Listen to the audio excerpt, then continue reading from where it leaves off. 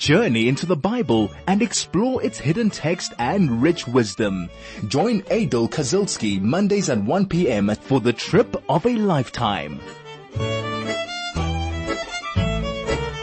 Shalom, shalom. You are with 101.9 High FM. I am Aidel Kazilsky. Excited to be back with you. Hope everybody is staying safe and everybody's adhering to all the rules they have to. Hopefully, please God, very soon we'll start seeing ourselves out of the scourge of the illness that we find ourselves in right now. And as always, what better way to avert the scourge? Number one is to avert your mind and to start thinking good things and doing good deeds. And one of the best deeds to do is to learn Torah, because the learning of Torah is very, very weighty, and it's a mitzvah that is considered as doing many, many other mitzvahs. And so I'm excited to be here with you for the next 3/4 of an hour while we go on a trip of a lifetime. Yes, we are tripping through the book of Genesis. We're in Parashat Vayetze. That, for anybody who's following in, is chapter 30 right now. We're going to be starting chapter 30. Can you actually believe we've done 29 chapters? We're on chapter 30. We're going to do verse 1. We're in the middle of understanding how the Jewish people became the Jewish people, insofar as we are discussing the birth of the 12 tribes. Now, as we know, Jacob came down to Haran, came down to his mother's birthplace in order to marry a wife, the love of his life being Rachel. But circumstances changed around. He was deceived by his father-in-law, Lavan. He marries the older sister, Leah, inadvertently. But as we know, there is no mistake from Hashem, even though it might look like a mistake when we look at it. But he marries Leah and Rachel, and they know, particularly both Leah and Rachel know that it is through them that he is going to be meritorious in birthing the Jewish nation. And where we stopped off, not last week, but the week before, you can pick it up in the podcast, is that Leah was the first to give birth, and in fact she gives birth to 4 sons. What was really supposed to happen is there should have been 3, and 3. 3 for Leah, 3 for Rachel, 3 for Bilhah, 3 for Zilpah. Those were the 2 hand servants or maid servants that came along when they got married. They were also sisters, but they were from Lavan's concubines. And while we don't really understand this today, because a man only has one wife, and I think that most men will agree that thank God they only have one wife, they came along too, and it was from this troop of girls, so to speak, that we are to see the birthing of the 12 tribes.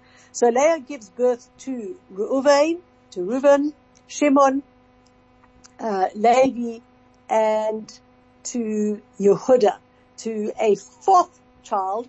And we left off where Yehuda, being the 4th one, she was very, very excited to have him, and Yehuda comes from the word Yada, which means to thank. And basically Leah was being very, very thankful, because as she saw it, she was oversubscribed. She had done more than her part in birthing the children of Israel.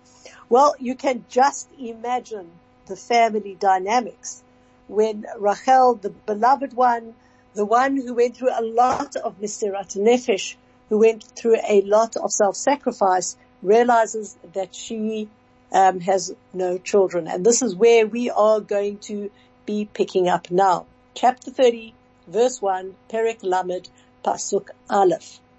Vatere Rachel kilo yalda leYaakov.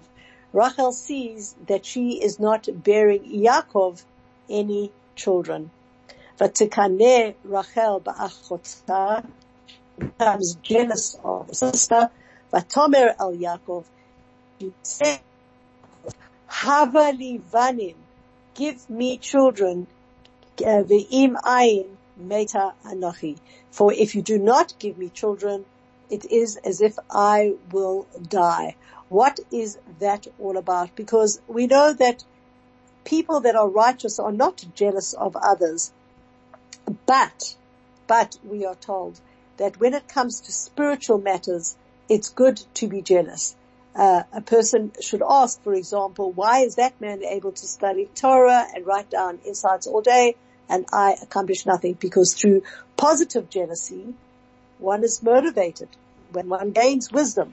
So this is really where Rachel was. She wasn't like jealous that Leah wasn't doing anything. She was jealous because she could not rise to the level of Leah and give Yaakov children and thus promote the Jewish people.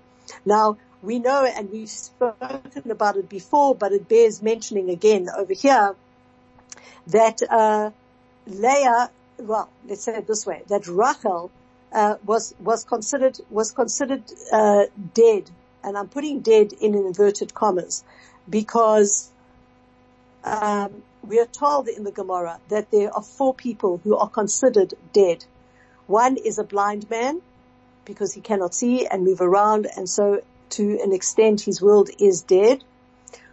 One who has lost money, because he feels worse than a beggar, and that's the one that we spoke about. Remember when Eliphaz, Esav's son, ran after Yaakov to kill him after he stole the birthright, and he said, take all my money, because once I am poor, once I am poor, it is considered as if I'm dead, and you can go tell your father, you effectively killed me.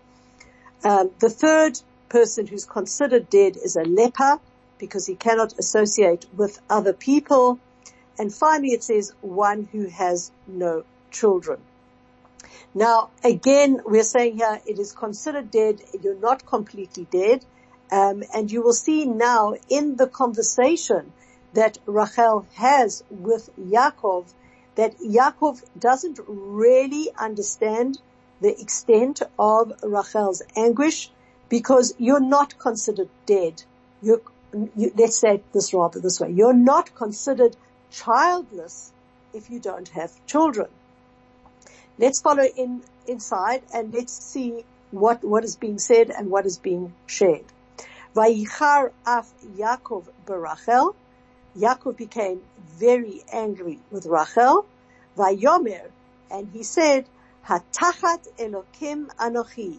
Can I take God's place? Asher mana mimech pri vatem.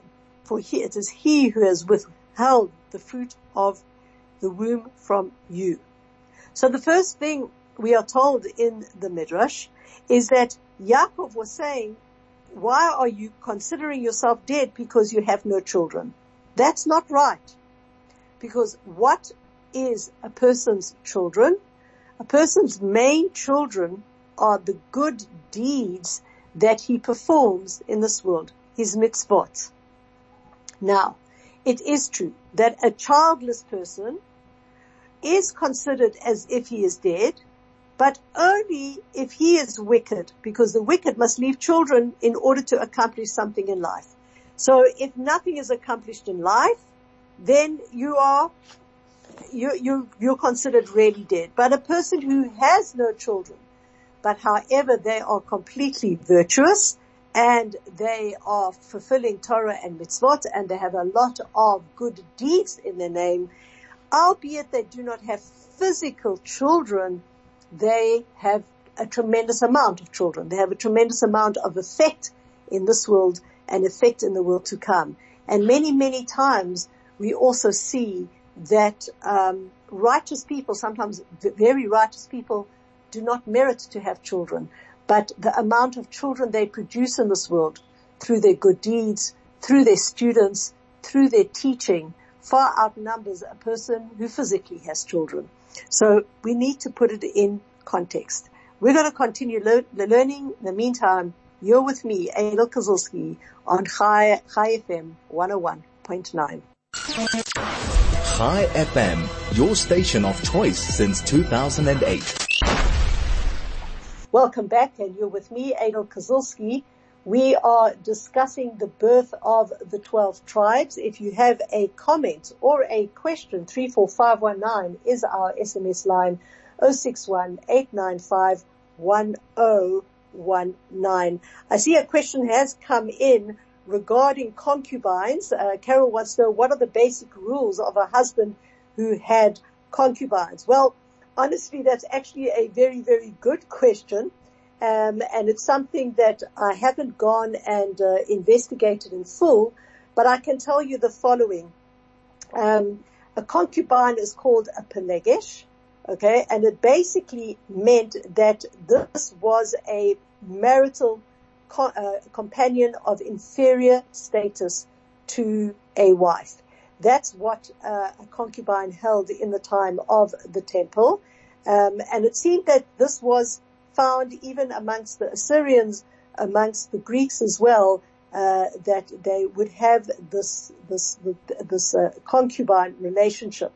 So many aspects of a regular marriage would be in place, and then there would be other aspects that were not allowed. I'm not 100% sure. All I can tell you is that there were lots of concubines in the time of the Bible. Royal concubines were standard amongst the kings of Judah and of Israel. They were clearly distinguished. If anybody did anything with a monarch's concubine, it was tantamount to usurpation of the throne, and that just was the way in biblical times. What we do know is that 1,000 years ago, a law was promulgated that this was no longer viable, that the way things were going, one was not allowed to have any more concubines. And since 1,000 years ago, we have the law that a man can only be married to one woman at a time. So I got to be honest, this still baffles me somewhat. It's like quite a difficult idea to wrap your mind around, to think that, you've got your husband has got other ladies, and that you would actually sometimes, as we are going to see now, the wives actually gave concubines to Yaakov. Just in terms of the halakha, a concubine has no ketubah, okay, and she's not entitled to maintenance. So it really, really was what should we say, a rather strange idea for us in the 21st century to actually understand how a concubine fitted into the whole thing. But a great question, and thank you for that. If anybody else has any other comments or ideas that they'd like to share, 34519, our SMS 061-895-1019. Right, we're going back to the discussion between Rachel and Yaakov, and they're having this discussion around the fact that she has no kids. So Rachel, the Midrash goes on to say, says to Yaakov, why don't you pray for children like your parents did? And he replied, my parents had no children, but I do have children. I already have 4 sons. And then Rachel replied back again, but your grandfather Abraham already had Yishmael when he prayed that he should have a son through Sarah. Why don't you emulate him? To which Yaakov replies to Rachel, so why don't you emulate Sarah then? For she gave her husband her handmaid as a second wife and let her live in the house. And as a result of her suffering, she was worthy of having her own son. And to that then, Rachel replies, well, if that's what it takes, then that's what I'll do. I will give you Bilhah. Now, let's just remember again and just go through it. Bilhah and Zilpah, Bilhah being the older one, really should have gone with Leah and Zilpah with Rachel. But if you recall, Lavan had to trick Yaakov into marrying Leah, and so he swapped those two girls, those two concubines, those two handmaid servants around. And Bilhah was the older one, Zilpah was the younger one. And I want you to keep that in mind, because we're now going to understand a little bit more once we see the story unfold. So now we're going to go on to verse 3 of chapter 30. Vatomer, and so Rachel replies to Yaakov, Hine amati Bilhah. Here is my handmaid servant Bilhah. Bo elecha v'teled al birkai. Marry her, basically not marry her is the wrong word, but cohabit with her, and she will give birth on my knees. Meaning, in probably modern terms, she will be my surrogate. Vayibane gam anochi mimena, and I will have a son through her. I will give birth through her. Vatite lo et Bilhah shichata leisha. So he gives Bilhah his maidservant her maidservant as a wife. Vayavo eleha Yaakov. Yaakov cohabits with her. Vatahar Bilhah. Bilhah gives birth. Vateled leYaakov bein, and she gives birth to a son. And you will see now, very interestingly, that whilst she gives birth to a son, it is Rachel that actually names him. Vatome Rachel.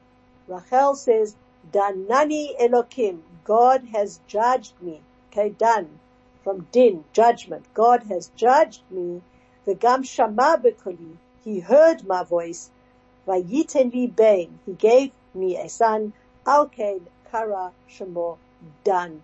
And therefore he called the son Dan.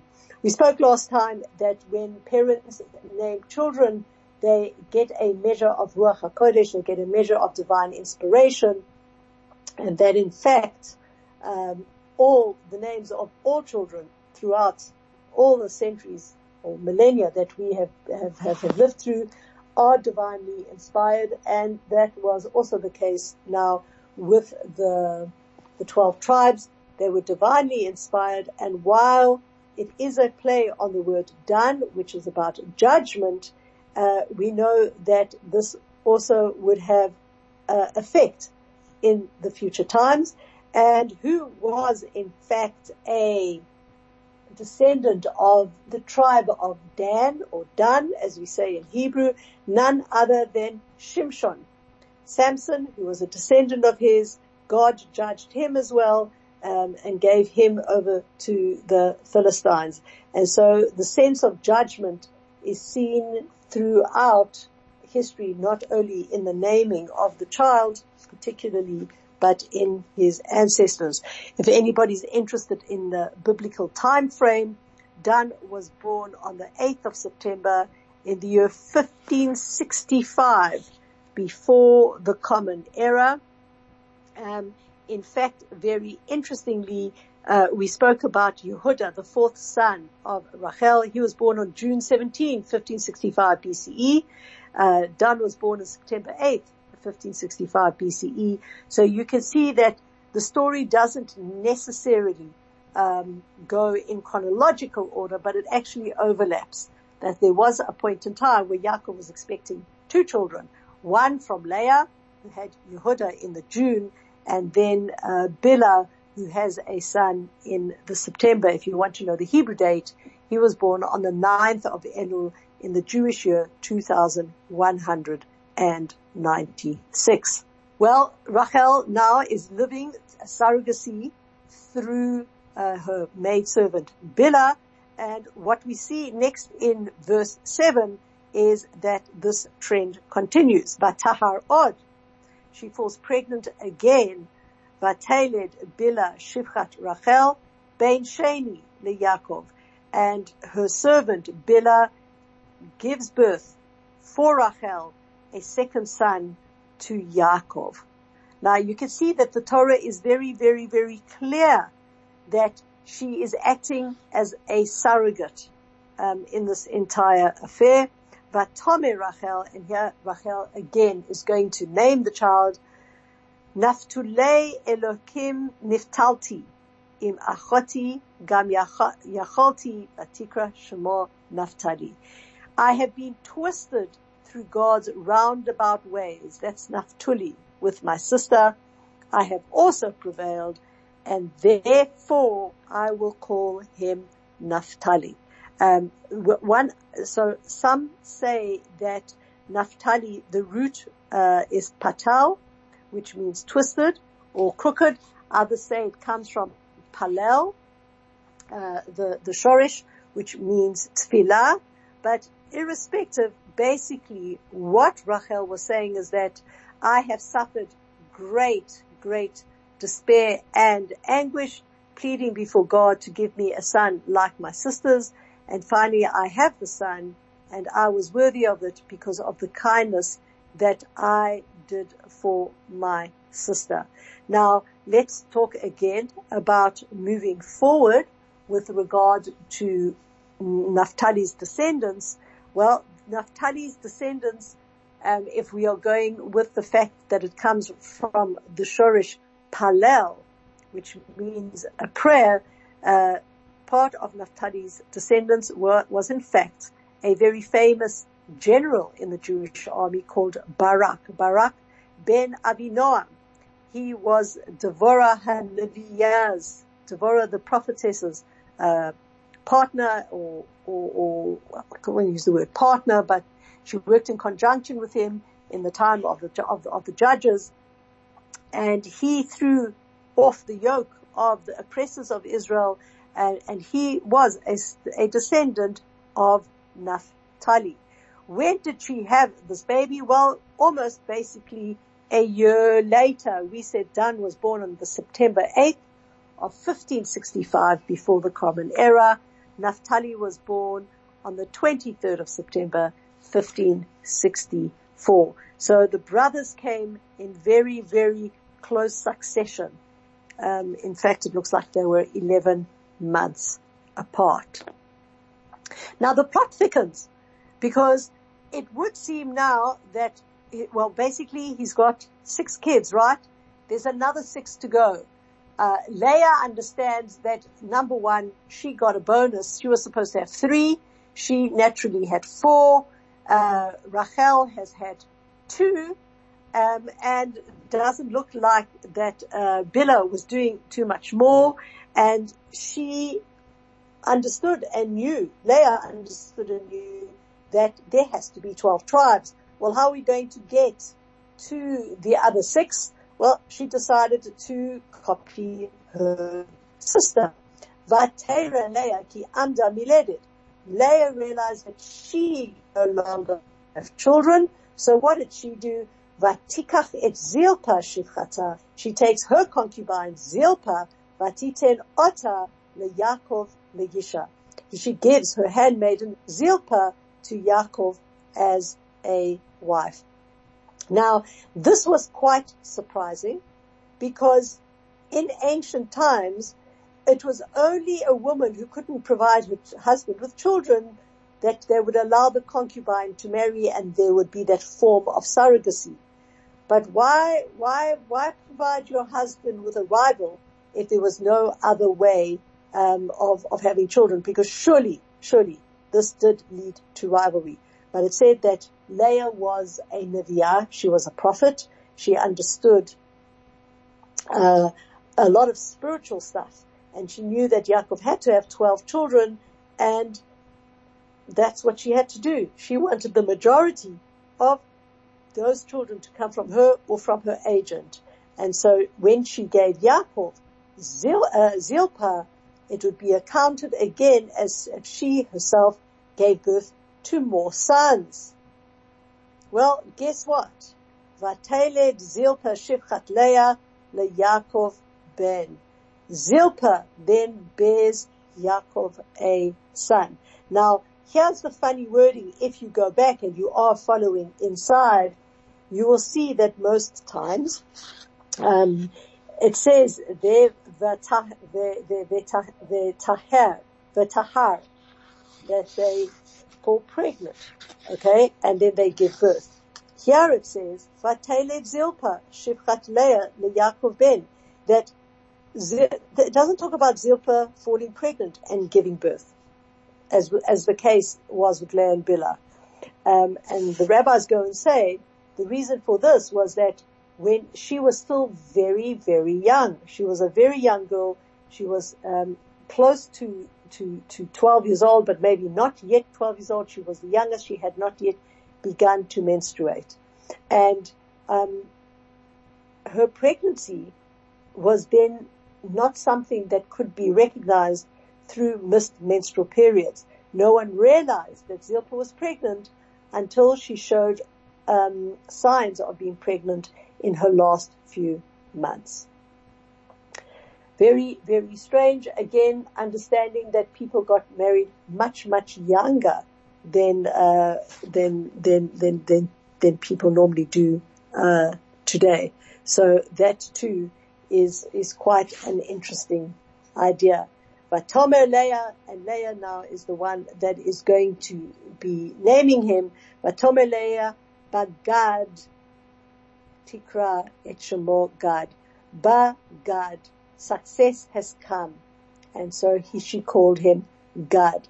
And why did she call him success, so to speak? Because Leah saw that Gad would be successful in being the first tribe to gain a portion in the Holy Land. And he was also born in 1564 on the 28th of October. So now as we're following all of that, you can see that he had 3 sons in the space of 3 to 4 months. He had Naphtali, and he had Gad, and he had Dan, Naphtali, and Gad. Sons all born from 3 different women in the space of 3 months. Quite fascinating, isn't it? This is 101.9 Chai FM. Chai FM, 101.9 megahertz of life. Welcome back, and you're with me, Aidel Kazilsky. We are discussing the birthing of the 12 tribes. Joseph just sent in a thing. Yes, well, Yaakov was the man. And yes, he certainly was the man, having a lot of kids. Let's see further what happens now again. So he's had 3 kids in the space of 3 months. A busy man indeed he was. Vateled Zilpah Shifchat Leah Ben Sheni LeYaakov. We're now in verse 12 of chapter 30. Leah's handmaiden Zilpah bears another son for Yaakov. Vatomer Leah Ba'oshri ki ushruni banot vatikra et shemo Asher. She goes, look at my good fortune, Asher. Okay, Asher is good fortune, it's wealth. The daughters will deem me fortunate, and so she names him Asher. And she says this because why? Well, she's feeling very, very fortunate now, because if she considers herself the mother of all these children, she had 4 of her own, and now she has another 2, which Zilpah has born, Gad and Asher, and now she's feeling tremendously wealthy.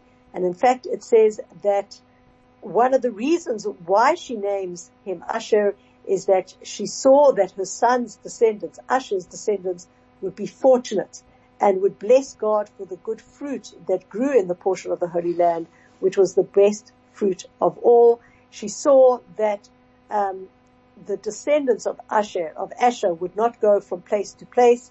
They would have good fortune and security in their fortified cities and mansions, and that their portion in the Holy Land would be the very best. She also foresaw that their women would also become the wives of Kohanim and of kings, and so they were a pretty fortunate bunch of people.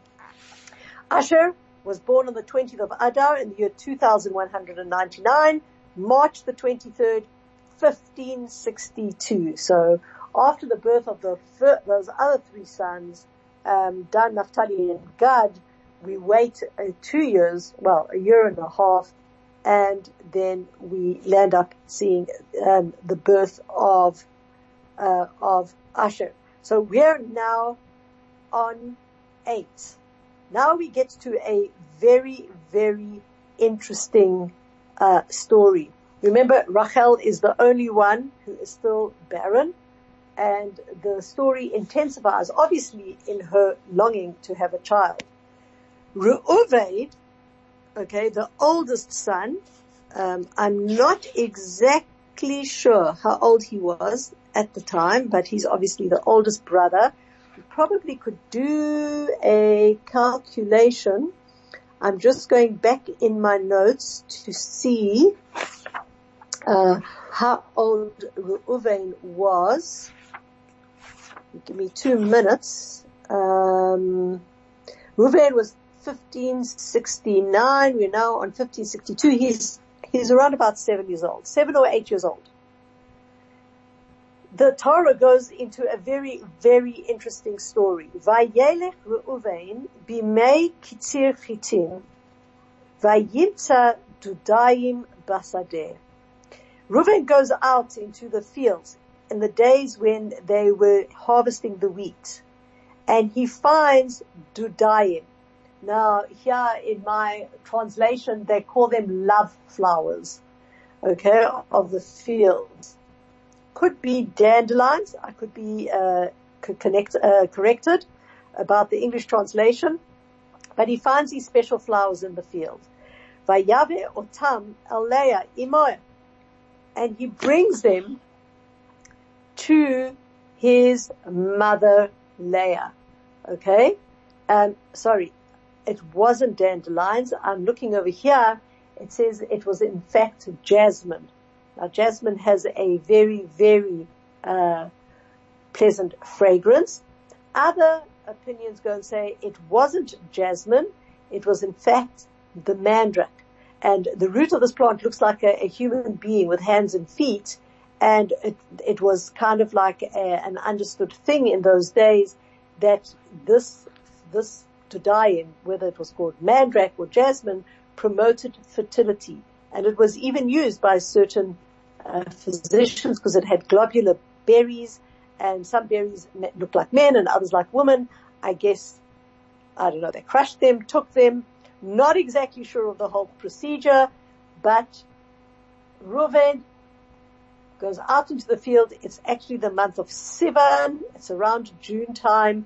It's the wheat harvest in the Holy Land, and he collects a bunch of flowers and he brings them to Leah.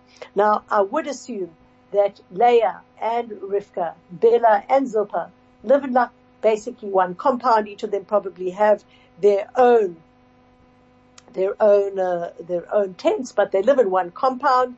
And he brings these mandrakes back to Leah, and Rachel sees them. What does Rachel say? Vatome Rachel el Leah. Rachel says to Leah, Tnini na li medudae binech. Please give me some of your son's flowers. Okay? Give me some of your son's flowers. And what does Leah reply? Vatomer la hamat kachtechet ishi. Is it not enough that you took my husband's love? Velakachet gam et dudae bini. You now want to take away the flowers of my son. Vatomer Rachel then said, and she actually cracks a deal with her, Lachen yishkav imach halayla tachat dudae benech. All right, let him come to you, let him sleep with you tonight in exchange for your son's flowers. Okay, because basically I assume that what Yaakov did is he visited a different tent every night. And so she said, although Yaakov is supposed to visit my tent tonight, let him be with you, exchange that for you giving me these mandrakes. And hopefully that would assist her in her fertility. Quite fascinating.